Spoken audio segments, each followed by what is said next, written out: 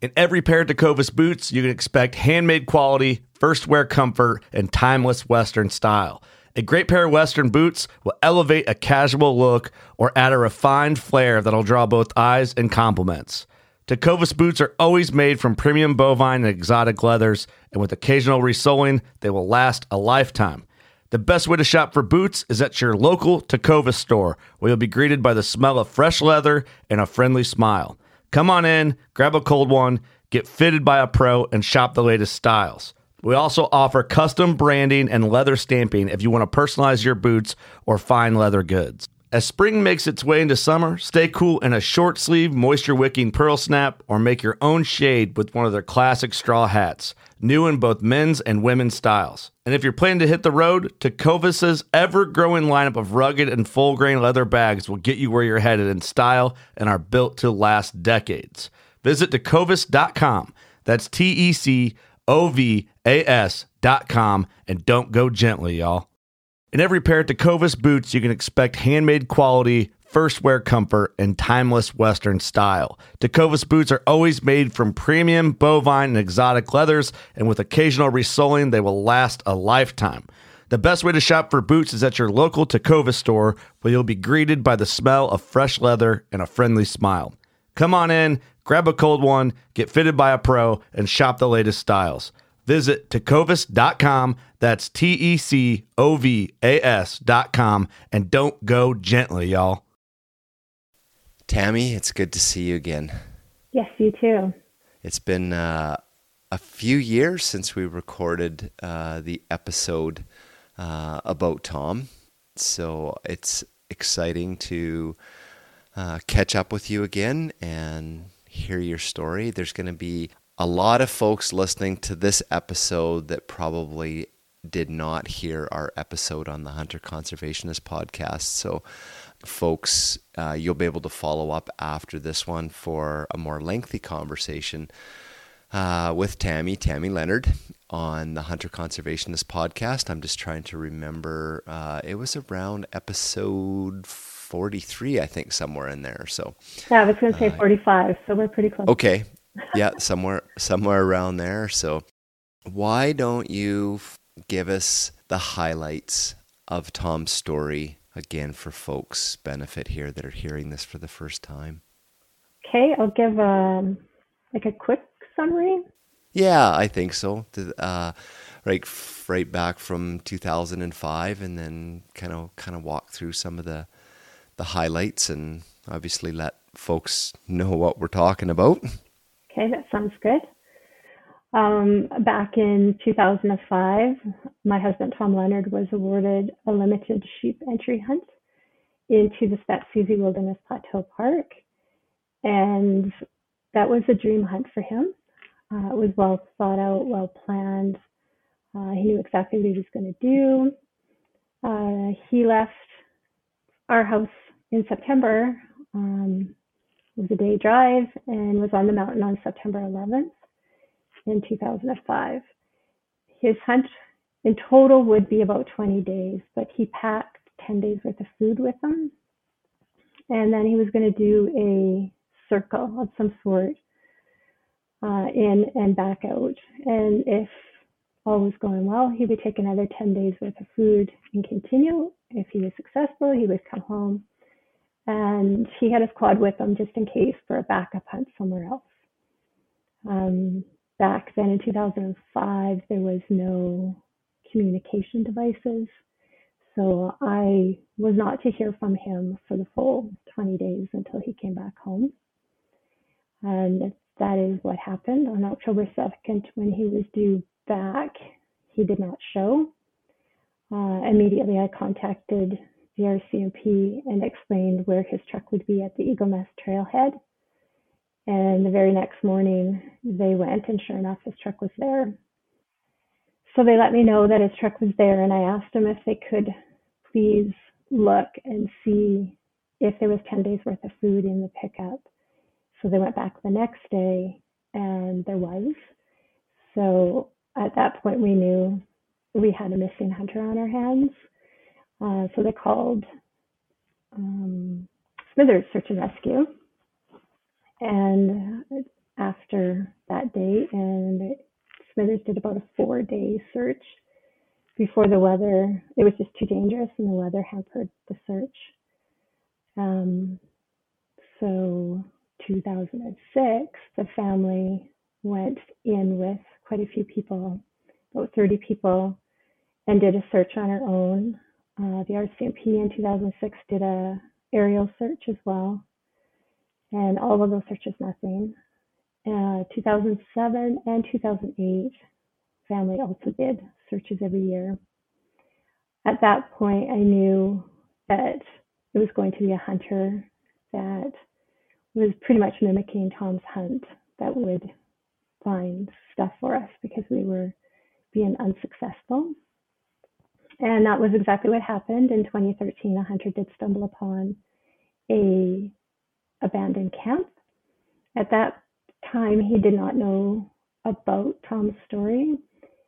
He did find it strange that the camp was abandoned and the tent was collapsed, and he looked at it and could describe what he saw. He didn't hear my plea on social media until around 2019, and then he related the camp that he saw to it possibly being Tom's. Unfortunately, it was too late in the year for a search to go in. So in 2020, the RCMP were going to arrange something, but unfortunately it was COVID and the helicopter wasn't available. So in 2021, we attempted again, but again, the helicopter wasn't available. And so the RCMP asked BC Parks if they could do a walkabout, but unfortunately, they too were having staffing shortages, so it didn't happen. And it was just year after year after year struggling to get in to investigate this camp that my daughter decided she would do a YouTube video of her father's case, and she posted that in August of 2021. And luckily for us, it caught the eye of a member from Terror Search and Rescue. So they approached us and talked to us and decided that they would go in on our behalf looking for this tent. And they did. Unfortunately, again, nothing was found. So in 2022, Terror Search and Rescue went back 3 times in that year, and again, nothing was found. And that brings us to now. Right. Yeah, so just a little context for folks. So this is northern British Columbia. The area that Tom drew his permit for the stone sheep is the Spatsizi Plateau Wilderness area. And it is an absolutely massive tract of wilderness area in the rugged mountains of northern BC. So there's some remote lakes that are either you fly in by float plane, or people will trail horses in from long distances. No roads. It's a massive area, giant valleys, thick forest, in the valley bottoms, and moose willow areas, and then of course the mountain peaks and stuff where the sheep live on it. So it's a massive area, and it wasn't until that hunter found the collapsed tent that you all literally kind of had like a circle drawn on the map of this vast area to say potentially somewhere here, because before it could have been like, where could he have got to in 20 days sort of thing, which would have been a much larger search area. So it's just to give people that sort of a context, it is, man, just a massive piece of area. And people can probably appreciate, if you've been on these types of hunts, that when you set up a base camp, you pack in, you set up a base camp and stuff, like a lot of times we'll tuck our little tents and stuff into a little thicket of forest somewhere, or some little little spot or whatever where it's protected from the elements, windstorms, snow, that sort of thing. So now if you think about Tom having done that, it's, he's probably did a good job at hiding that, and obviously like wouldn't have been as easy to see from the air or for somebody to actually walk into a little area that's like the size of the room that you're in listening to the show or whatever. So very, very challenging place, I think, to look for a missing person. Yeah, that is exactly what the hunter that found the tent had said. He described the tent location as being outside of the base of the swamp line, and just as you're getting into the immature trees, the tent was tucked up under a pine tree, and if you didn't know it was there, you would walk right by it. Wow. Yeah, geez. The last couple of years, there was some hunters were in the area and found items. That was just this year, which is fantastic. The story, since my daughter had done the video, and from yourself and the Wild Sheep Society doing podcasts and stuff, it's helped tremendously. And so hunters that were going in did reach out to me, and 3 different hunters this year. One, the very first one, that right when sheep season opened up, I opened up my email, and the first thing I see is a backpack. It's a camouflage backpack. It's old. It's tore apart. And my heart and my stomach. Once I got everything beating again and stared at it, I was just, am I looking at Tom's pack? This is crazy. But the more I looked at it, it had wheels on it. I've never seen a pack like that before. And so I ruled it out as being Tom's pack. It had looked like it had also come, or the hunter had told me it looked like it had come down from a rock slide or a landslide a few years prior to, and it looked pretty chewed up from a grizzly or something. Okay. And then there was 2 more items. 2 other hunters had located. One was a baseball cap, and it had the logo of the duck on it. So Tom didn't have a camo hat like that. And okay. Another was a shirt, but it was in an area that I don't think he would have been there, and that one was a tough one. Raises your hopes up and then kind of dashes them, to find, something that belonged to Tom. But in a way, is there a bit of hope in that as well, that people are, one, finding things that are of various ages? They've been through winters, they've been through animals, and hunters who have awareness, to keep their eyes open for that stuff, are actually finding, taking note of that, and knowing, to reach out to you. There's got to be a little bit of, kind of there's so much gratitude hope around that. And so much hope. Yes. Okay. Did I remember this right? Like did you say that Tom had photographed his stuff before he went on the trip? Or was that something that you provided as a piece of advice? It is a piece of advice, yes. Okay. Because in the longer podcast, folks, we sort of closed it off with sort of lessons learned from Tammy and family, and different things about how we could all, as hunters, sort of like up our game in helping people find us should something like this ever happen. And now I remember your advice was to photograph what you take in, photograph your backpack, photograph all your contents, photograph your boil in your foil meat food bags or whatever, because I recall you saying that could be the thing that somebody finds is the piece of a foil dinner bag, and to be able to go back to a record and say, yes, that's what he's packing. Yes.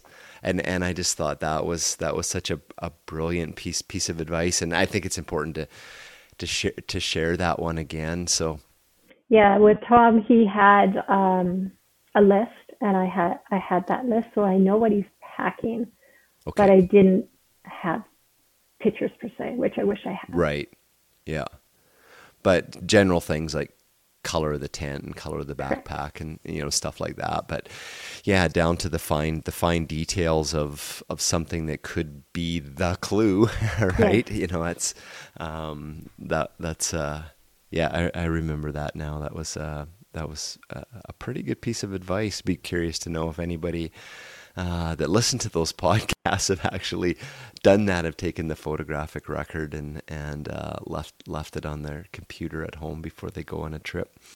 One of the things that we talked about on the episode a couple years ago, and some of our communication back and forth on email, is you've played the strong person for 18 years now. For your family, for your girls. Every year brings new hope. Every fall has kind of like closed out when the weather settles in with another season gone by. So let me really, really ask you, like, how are you doing, with this each year? Grief is something that you always carry with you and it never goes away. However, a missing person case, it's always unfolding. So the emotions are brought up continuously. And they're as raw as they were 18 years ago. Like that, looking at that backpack, for example, this year, it's good. Don't get me wrong. I want those emails. It's good. But when I reported Tom as an overdue hunter, two things happened to our family that particular day. And one being, I created this steel armor all around me, and it protects me and it makes me my strongest version of my true self. And that strong version, I'm able to talk about Tom's disappearance. I'm able to answer the questions and do quite well with it. And I want people to know that I am stronger than you think I am, and I'm hanging in there. I'm doing it because with us, it's not about moving on. It's about coping, and it's about hoping for answers. So I need this steel suit to do that. And then the other thing that happened to our family was the girls and I became like the three musketeers that day. And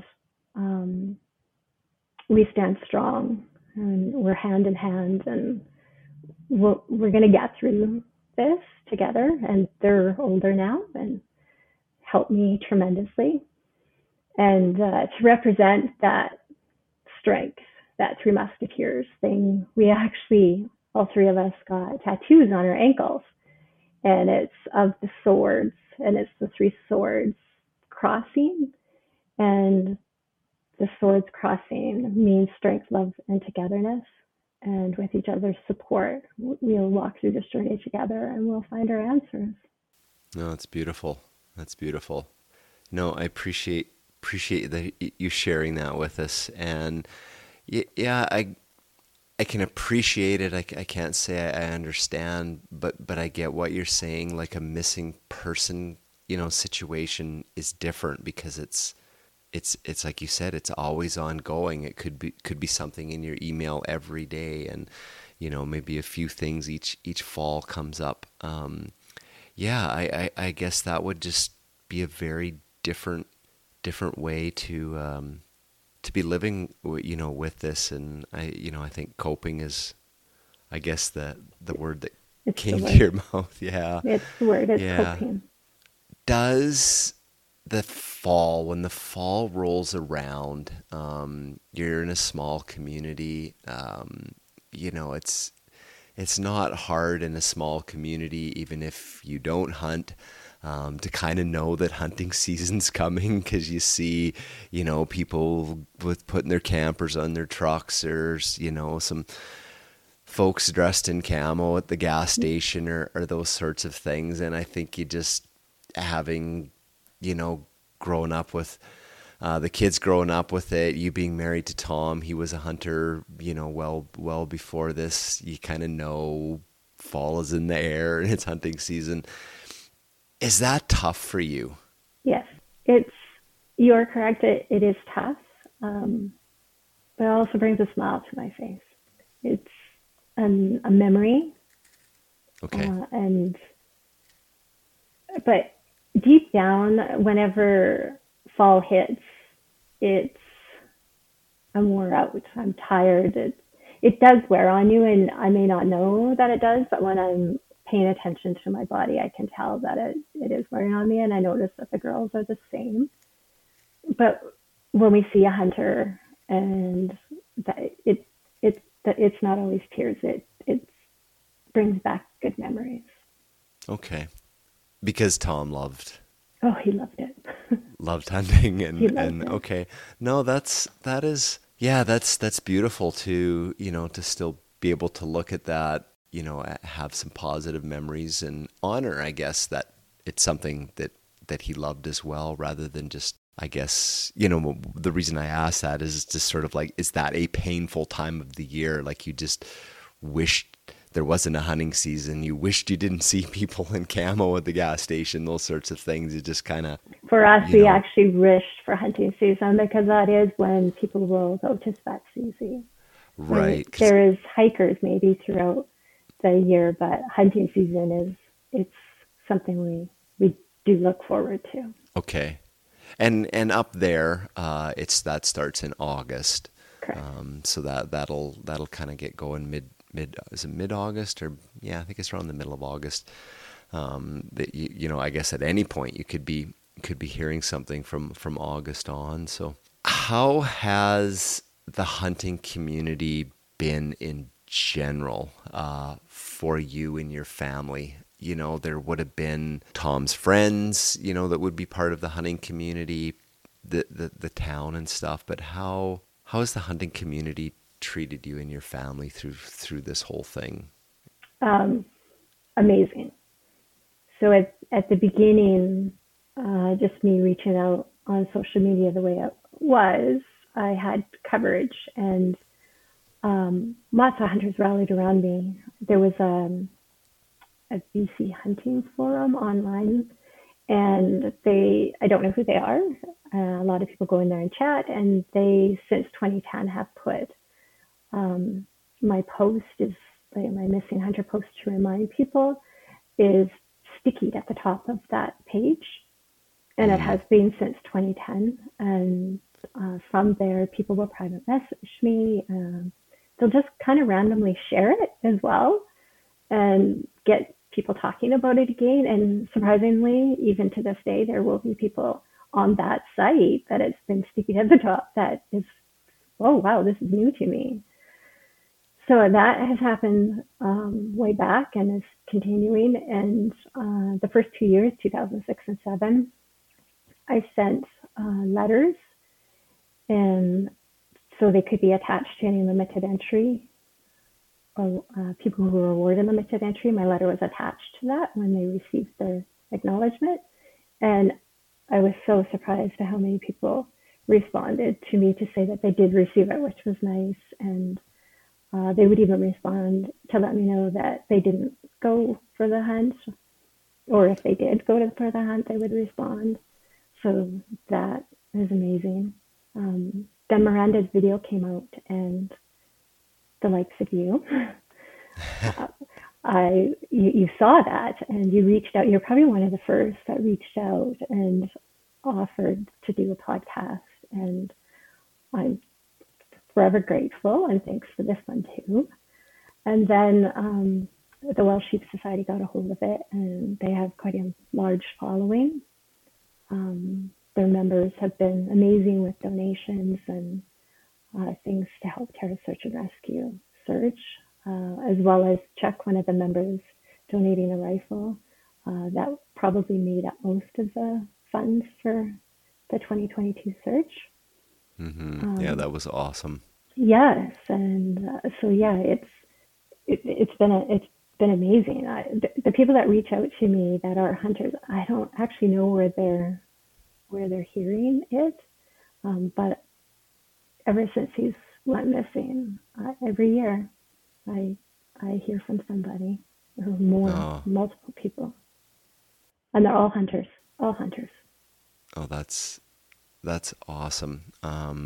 Yeah, I mean, it's good to hear hunters, and the hunting community gets a lot of bad publicity, nowadays for various things. But I think when it comes right down to something that's so important to your family, I think people put themselves, where you and the girls are, and want to reach out, want to help, want to, like the Sheep Society, raise some funds, and even the search and rescue folks that have gone up there, and done that work on the ground. I think everybody, I imagine, doesn't think twice about it, because if they were in the same, the same situation as your family, that they would hope that people would help and call and do that sort of thing. So that's Yeah, that's Terrace good to is hear your thoughts on that. yeah, Terrace has been great, and along with some of the members, not all of them are hunters. There are some hunters, and I think the gentleman that discovered it, I brought it to Terrace, the one member. He himself is a hunter. So you still have the website, which has got Tom's story up on it. I was looking at that tonight, missinginspatsizi.com. Yes. And that is sort of right up to date to this year, just sort of the chronology of events and a few pictures and stuff that you went through at the beginning of the show. So if people are interested, there are the podcasts, but there's also the family's website, missinginspatsizi.com. So check that out, share that around, and keep the word spreading, because I would imagine that's one of the things that you're really hoping for, is that somebody shares with somebody that all of a sudden goes, oh, well, hey, hang on a second, I found this or saw that or something. And it seems to be one of those things where it's going to be this serendipitous way of Yes, I think something. so too. Yeah. One thing that I do really would like to get out there is this camp that had been discovered that we can't seem to find. If somebody by chance, for whatever reason, left that camp and it's their camp, I would love to hear from them. Oh, right. Right? Like it could be just that simple. It could be somebody, that has left it, and that would help me out if they reach out to me, or reach out to me if you've been out there years and years ago, back in 2006 or 7, and you saw something that wasn't right, and you can remember the area. All that information I collect and I mark down. The picture that's on the website of, there's a camp and there's some snow and a pack, and was that the That's camp Tom's. that was? No, that's Tom's. Okay, So that's from the, like another hunting yeah, expedition somewhere, but that was his gear. yeah, that's the Okay, tent. okay, And yes, okay, but that's not how it was found in 2006. Okay, because you said the other hunter had said it was collapsed and stuff, because it had been quite a few years, almost 10 years from 2005 to, it was 2013 when. yeah, when he saw it, yes. Okay.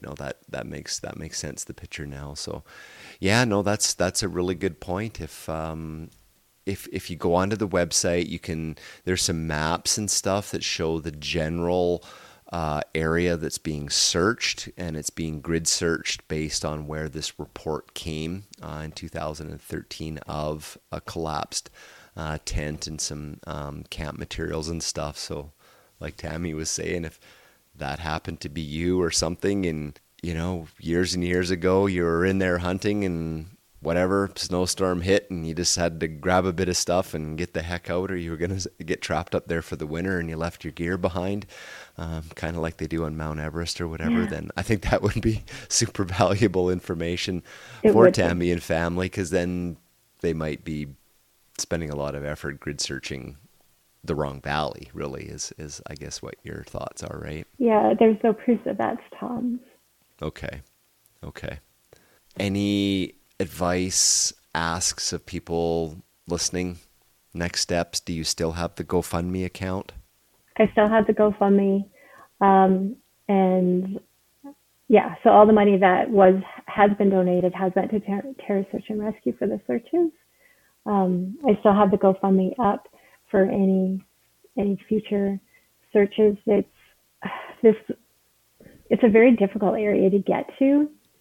So if, for example, that backpack was something that was Tom's, or I needed to get in, again, we have to be helicoptered in, and the helicopter costs are so expensive. Mm-hmm. And that's why we can't go every year, and you get tapped out pretty fast. So if you search in the GoFundMe program or the website and just search by your name. Yeah. Okay.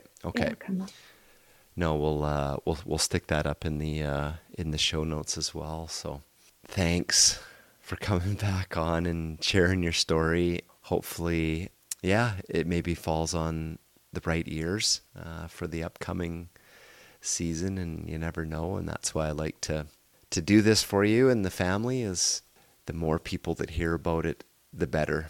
Yes, I'm grateful for all those that continue to not forget about Tom and to carry him with them as we do. And I'm so grateful for those that go out of the way to help us and support our family and help us find the answers we're anxiously waiting. And you're one of those supporters, so thank you. No, you're very welcome. And thanks for sharing your story. I know it is a tough one to talk about, but you are compelled to do that and to keep sharing that story because you have a job to do, and that's to find Tom and bring him home. So we will continue to follow along every year. Our love to you and to the girls, and hope you have a good Christmas, and remember Tom and honor Tom, and one day we'll have a happy podcast to talk about some good news. Yep. Thanks, Tammy. Thanks, Mark. 4 a.m. Join me, Chef Jean-Paul Bourgeois, and the whole crew here at Duck Camp Dinners every Monday at 8 p.m. Eastern on Waypoint TV. Birds up in the sky.